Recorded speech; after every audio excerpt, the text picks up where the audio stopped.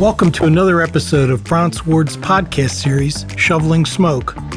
I'm Mike Smith, your host for today's podcast. As we begin a new year of podcasts, I first wanted to take a minute to thank all of you who have listened to us in our first inaugural year. Chris Kaler and I, as well as the many attorneys at Franz Ward who have appeared with us, have really enjoyed sharing these episodes with you.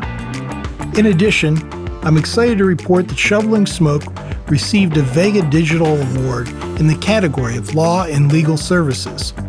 This award recognizes and celebrates digital pioneer excellence in websites, video, mobile, social, animation, marketing, and podcasts. We share this award with Evergreen Podcasts, the podcast company that assisted us with the launch of our podcast and records and produces Shoveling Smoke. A shout out to the Evergreen team for helping us make this podcast an award-winning reality. We decided to ease into 2022 by talking about an issue that keeps cropping up in the media. With the conservative justices of the U.S. Supreme Court now in commanding control by a 6-3 margin, many Democrats have called for President Biden to expand the number of members of the court so as to create a more politically balanced or even a more liberal court. President Biden convened a committee, and most of the committee members recommended against it. But the issue still keeps coming up. We thought it'd be interesting to talk about how court packing has been raised throughout the years to get an idea how this issue has played out over time and discuss how this might play out again in the present.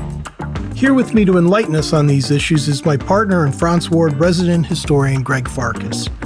Greg is a member of Franz Ward's litigation group, focusing his practice on business litigation and insurance coverage issues, as well as spearheading most of the firm's class action defense work. Greg also has great expertise on the attorney-client privilege and work product privilege and has spoken many times on those subjects. When he's not bailing us out on privilege issues, Greg devotes a lot of his time to legal industry and community endeavors. Greg is chair of the Commercial Litigation Committee of the Ohio Association of Civil Trial Attorneys and works on several committees for the Defense Research Institute. Greg also has served on boards for Youth Challenge, the Heights Youth Club, and the Boys and Girls Clubs of Cleveland. He's a graduate of Cleveland Leadership Center's Cleveland Bridge Builders class of 2014. On a personal level, Greg's a voracious reader of history, an avid devotee of the NFL draft, and a proud dad of 2 sons. Hey, Greg, thanks for being with us today. Thanks for having me, Mike. Before we get going, let's talk about your NFL draft obsession for a minute, because I've known you for a long time, and it's something that's always been with you. So how did you become a devotee? And when you did, the draft wasn't really that big of a deal, was it? No, and I'm actually dating myself here because my draft involvement predates the internet. And at the time, there was very little information out there about the draft. And I was an undergraduate at Michigan State. I happened to be living in the football players' dorm, which was an interesting placement for a political science and econ major. And there were players who were interested in, where might I be going? And I started following the NFL draft. And at the time, there were only 3 sources of information. There was Mel Kiper, who was still around and still had the hair back then. And he published a blue book every year. And I have an entire shelf in my library of those blue books still. There was a guy named Joel Buchsbaum who was 5'4" and wore glasses and never played sports in his life, lived in an apartment with his mother until his death, and filled up legal pads full of information about college football players. And they actually, one of the few things Art Modell ever did right in his life is that when Joel Buchsbaum passed, Art Modell had a moment of silence for him during the NFL draft because he was one of the originators in public interest in the draft. And back in the day, without the internet, you would watch games, we would circulate VHS tapes through the mail, and you would come up with your own draft ratings. Now, of course, there's so much information on the internet, like many areas of society, the problem isn't finding information, it's figuring out what information you can trust. Man, that's incredible how it's evolved over time as the internet and social media have once again impacted the way we all live, right? Absolutely. And at the time, you either did your own work or you trusted one of a very few number of sources. Now there are so many sources, you can find a source that'll essentially support whatever position it is you want to take. Again, like many areas of our culture at the moment. Well, we're looking forward to seeing you in Vegas in the upcoming draft. So let's move on to court packing. Let's start with where everybody assumes you should start when you talk about the judicial branch of government, the U.S. Constitution. Does it actually say anything about what the court should look like? Well, I'll start with the phrase court packing, which gets some criticism in the literature for being a little bit pejorative. Particularly proponents of the idea like to refer to it as court expansion. But the concept, whatever you want to call it, really does not have a lot of grounding in the text of the Constitution. Article 3, which deals with the judiciary, only requires that there be a Supreme Court of the United States. It doesn't establish a specific number of justices for that court. And in fact, Article 3 doesn't even provide for lower courts unless they're established by Congress. The only court that's constitutionally required is the United States Supreme Court. And so Article 3, which deals most directly with the judiciary, doesn't address the subject. And so most constitutional analysis starts with Article 1 and what's known as, going back to our con law days, the necessary and proper clause. And that authorizes Congress to make all laws which shall be necessary and proper for carrying into execution all other powers vested by this Constitution in any department. And that's generally, with some exceptions we'll talk about later, recognized as providing the legislature with the power to establish not only lower courts, but set the number of justices on the U.S. Supreme Court. And with regard to the number of justices, can you give us a flavor of kind of how that's gone over time in terms of the numbers?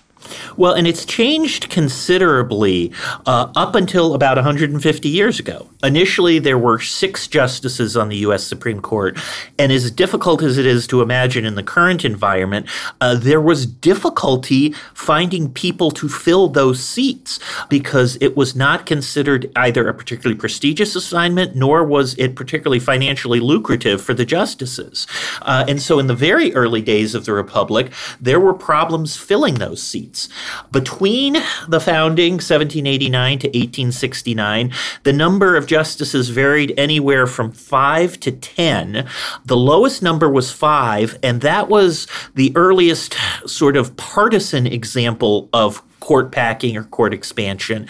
And it was actually a reduction of the original 6 justices down to 5, with the Federalists trying to hamstring Thomas Jefferson and prevent him from filling one of those vacancies. That only lasted a year, and when Jefferson's party took control of the Congress, they reset the number to 6. And the last time the number changed was in 1869, and it was set at 9, and it has been 9 ever since. So in terms of numbers or how it runs, is there any kind of historical record other than the actual Constitution that gives us some flavor as to how at least the founders thought things were going to happen? There's very little original intent as to the number of justices. And again, it's interesting how much the system has changed from the original constitutional structure, which again, didn't even provide for district courts or intermediate appellate courts. So most of the sort of originalist analysis goes back to the interpretation of that necessary and proper clause and what powers Congress is given to determine what is necessary and proper for the judiciary to function. So I guess we all sort of know, anybody who's studied history at all to some degree knows that things happened in the 30s where FDR was really considering this seriously. And I assume that at that point in time there was, some study and some discussion about the constitutionality of expanding the court or packing the court. And other than that 1801, 1802 reduction in the number of justices, the 1937 expansion, and that's when the term court packing was coined, was really the first controversial change in the size of the court. Prior to 1937, most of the changes were based on the expansion in the number of federal circuit courts in the country. The number of justices was tied to the number of circuits. Each justice was supposed to, quote unquote, ride circuit and was responsible for a specific circuit. As the number of those circuits increased, the number of justices increased. And really, that was not controversial because under, both the plain language of the necessary and proper clause and as well as under the original intent of the Constitution, it was sort of seen that the number of justices was constitutionally within the power of the legislature and the executive to change. 1937 changed all that. And really the most interesting document, and the one that's sort of come to the historical fore again with the more recent discussions of court expansion, was that there was a 1937 Senate Judiciary Committee report that addressed both the constitutionality and the merits of court packing. And it's interesting to note that the Senate Judiciary Committee at that time was controlled by Roosevelt Democrats. So it was not a partisan issue. This was Roosevelt's own fellow Democrats in the Senate issuing a report as to their thoughts on court packing. And the report was absolutely scathing. Some of the quotes were that it applies force to the judiciary and in its initial and ultimate effect would undermine the independence of the court. It violates all precedents in the history of our government and would it itself be a dangerous precedent for the future. And the committee concluded that the proposal was, quote, without precedent and without justification. It would subjugate the courts to the will of Congress and the president and thereby destroy the independence of the judiciary, the only certain shield of individual rights. And that is a quote that came from Roosevelt's own Democratic Senate. And so now that court expansion or packing is back in the news, the modern arguments against the constitutionality of the court sort of stem from those concepts that the Senate Democrats raised in 1937. And so what are the kind of the practical objections about expanding the court? Well, there's practical objections and there's constitutional objections. And there's two constitutional objections. The first is that an expansion of the court would undermine the structure of the federal government. And going back to Law School 101, or even really High School Civics 101, we have the three branches of government. You've got the legislature, you've got the executive, and you have the judiciary, which is charged with interpreting the laws. The structural argument, going back to that Senate report, is that allowing court expansion would undermine the ability of the Supreme Court to serve as the ultimate interpreter of laws and the function of judicial review because the executive and the legislature could, when they disagree with the court, increase the number of justices to get the impact they want. The other argument on constitutionality goes back to that necessary and proper clause. And you have a group of scholars who now argue that it isn't proper to increase the size of the court to achieve a desired outcome in terms of the court's results. And what's kind of interesting about the modern debate is you look at conservative justices and you talk about originalism and you talk about reading the plain language of a statute, that would support court expansion.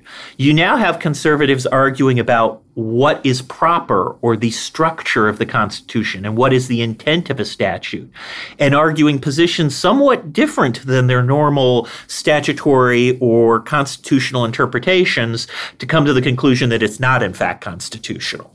That's interesting. So you're starting to see some kind of result-oriented arguments to justify their positions. It almost is a reversal of the normal positions that people take from a purely ideological or partisan perspective.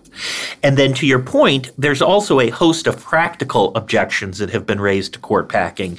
One of the most important of which is, again, hearkening back to the 1937 Senate report, that there's a constitutional norm or understanding that for 150 years, this simply isn't something that we do. The judiciary is intended to be independent, and that changing its composition to get a desired outcome violates sort of the rules of the game. And one of the serious challenges that was raised in the recent commission report was, in an era of hyperpartisanship where a lot of those norms are already being challenged, do we really want to or need to challenge yet another of them at the present time? How about some of the other practical objections that are out there? Well, there are two that also come to mind. One, of course, is, sort of the infinite regression problem, that if you expand the court now to address what's considered a political imbalance at this point in time, when the dynamics shift, you'll simply have another expansion to redress the earlier one. Or, going back to the 1801 or 1802 controversy, you may have a reduction in the number of justices. But again, coming to that constitutional norm, once you rip this Band-Aid off, how do you reapply it to prevent future adjustments to the composition of the court to achieve whatever outcome is desired by the majority at the time? And that also goes to the practical problem of the legitimacy of the court. Non-lawyers already think many judicial outcomes are determined by a person's political orientation rather than by the rule of law or precedent. And there is a real concern on both levels of the ideological spectrum that allowing for court expansion will exacerbate that concern and destroy whatever legitimacy the judiciary has. And that leads to a third consideration, which is, do we really have a problem that necessitates court expansion at this point in time? And it's interesting because depending on what polls you look at, the Supreme Court is the most trusted branch of the federal government. Now, that's perhaps not saying a lot, but from a polling perspective, the court is not necessarily suffering from a crisis of legitimacy that might warrant court expansion. And the other interesting facet of this is that when you look at the empirical evidence, and for the Supreme Court nerds out there, I strongly suggest the SCOTUS blog and the 538 blog. When you look at the actual composition of the Supreme Court decisions, it's interesting in that while we popularly perceive a 6-3 conservative supermajority, there are arguments based on the actual voting patterns that it's more like a 3-3-3 conservative bloc, liberal bloc, and a slightly conservative bloc that often votes with the other three.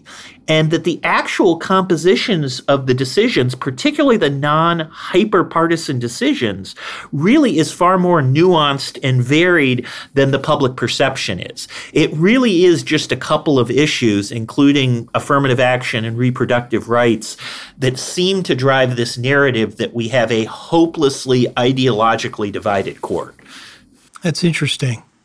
And you really think about it, the one guy who comes to mind in that respect is Justice Gorsuch. I mean, everybody thinks that he is going to be on the quote-unquote conservative side of things. But if you look at some of his opinions, like his decision about the rights of Native Americans and how he came to write the opinion that gave them expansive rights, or gave him back expansive rights. That's not something I think the typical conservative group would have expected. No, and that's an excellent example because he's popularly perceived as being one of the three reliable conservative votes. And another interesting example is Roberts, who obviously in the Affordable Care Act decision provided the fifth vote to maintain that. And Justice Kavanaugh, again considered conservative, in the 2018 October Supreme Court term, he voted as often with Justice Kagan at roughly approximately 80% as he did with Gorsuch. So there's a wide variety of voting patterns. And again, on issues that are not hyper-partisan, it's a far more varied mix of opinions than if you ask the general public that they would believe exist. Yeah. So have any of the justices actually weighed in on the court packing thought? Well, and again, sort of defying the ideological perspective that's put on this, Justice Ginsburg in 2019 spoke out strongly against court packing. And she not only referenced the 1937 controversy, but she raised the concern about judicial review and the supremacy of the judiciary, that if you allow court expansion because you're dissatisfied with the court's results, you really do undercut the court's role as the final arbiter of what is constitutional or not. And even Justice Breyer, whose upcoming retirement has sort of, brought these issues back to the fore again, he spoke out in 2021 and said essentially that you are going to reinforce the view that all of us vote Republican or vote Democrat. And he argued that not only is that not the case, but that is even going to worsen the existing problems we have justices getting justices confirmed, because it'll be viewed as a purely ideological process. And as recently as 20 years ago, that was not the case. Justice Scalia received over 90 votes for confirmation, which is unimaginable today. Justice Ginsburg received over 90 votes for confirmation. Again, completely unimaginable. And that is one of those constitutional norms that we have lost as things have become more partisan.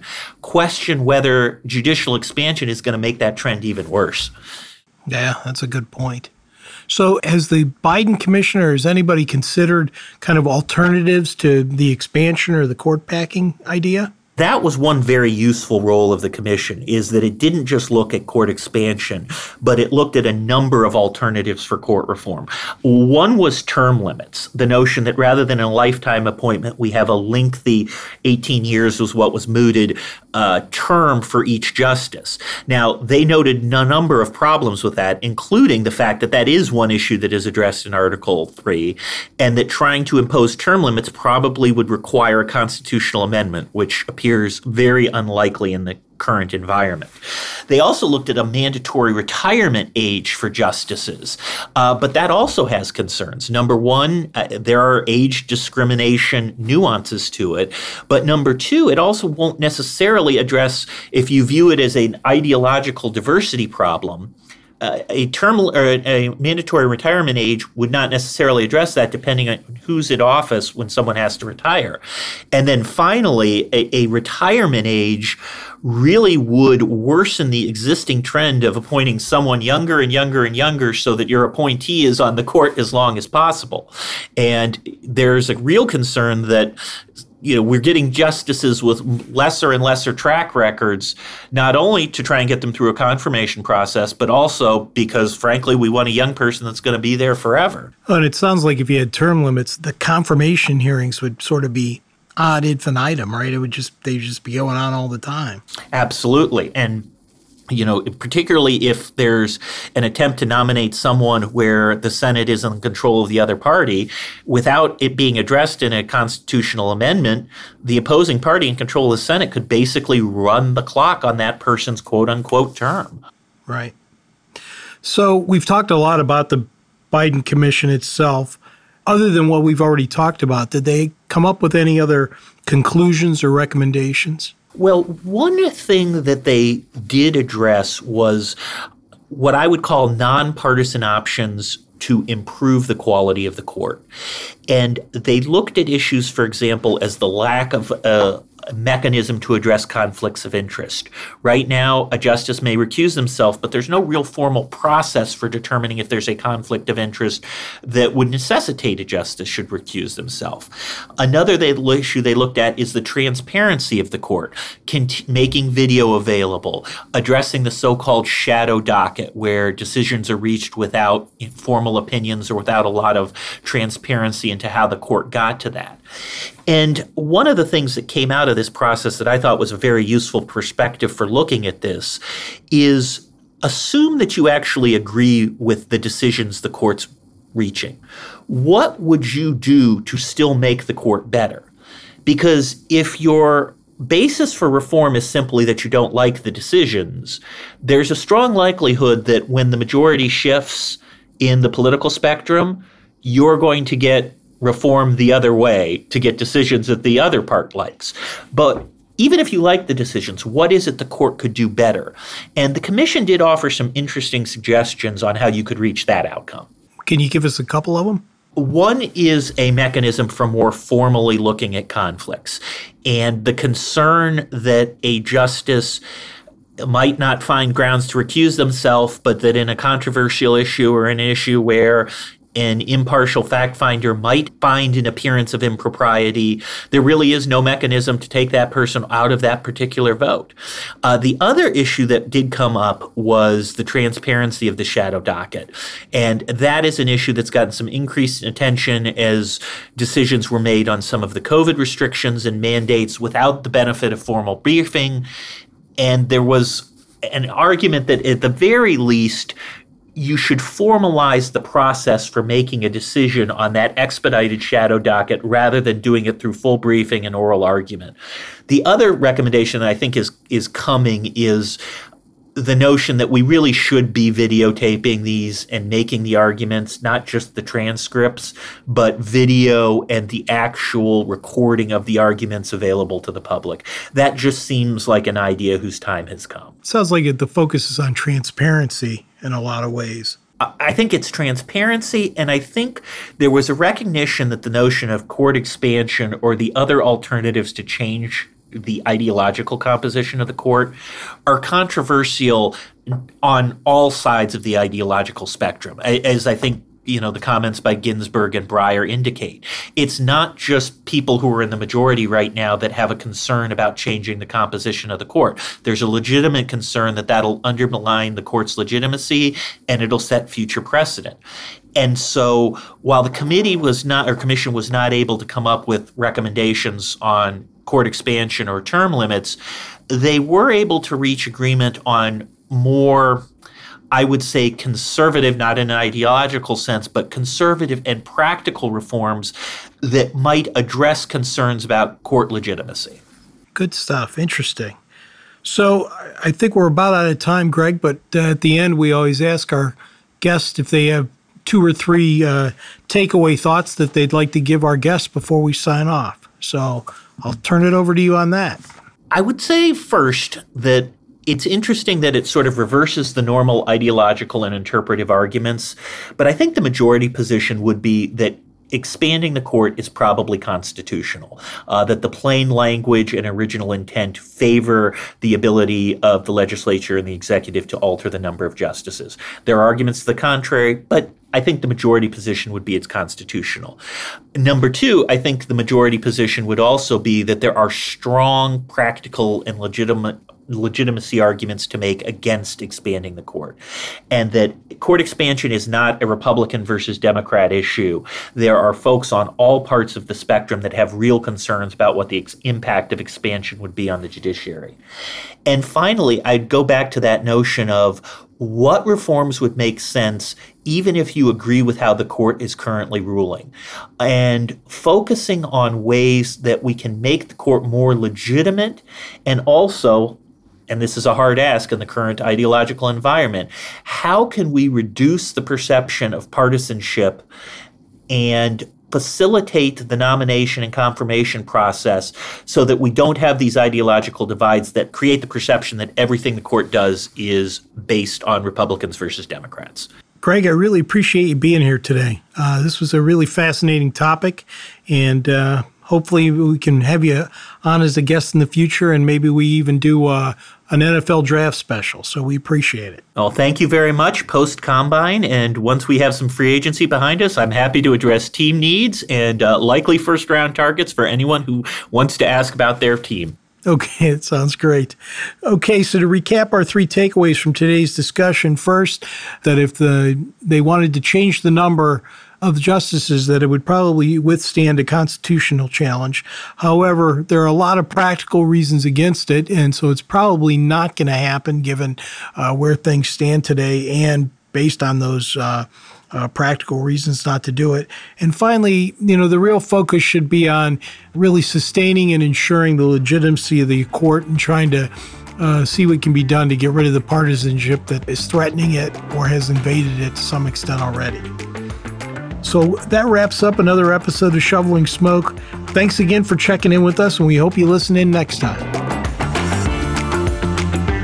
Shoveling Smoke is a production of Evergreen Podcasts. Our producer and audio engineer is Sean Ruhl Hoffman. Thanks for listening.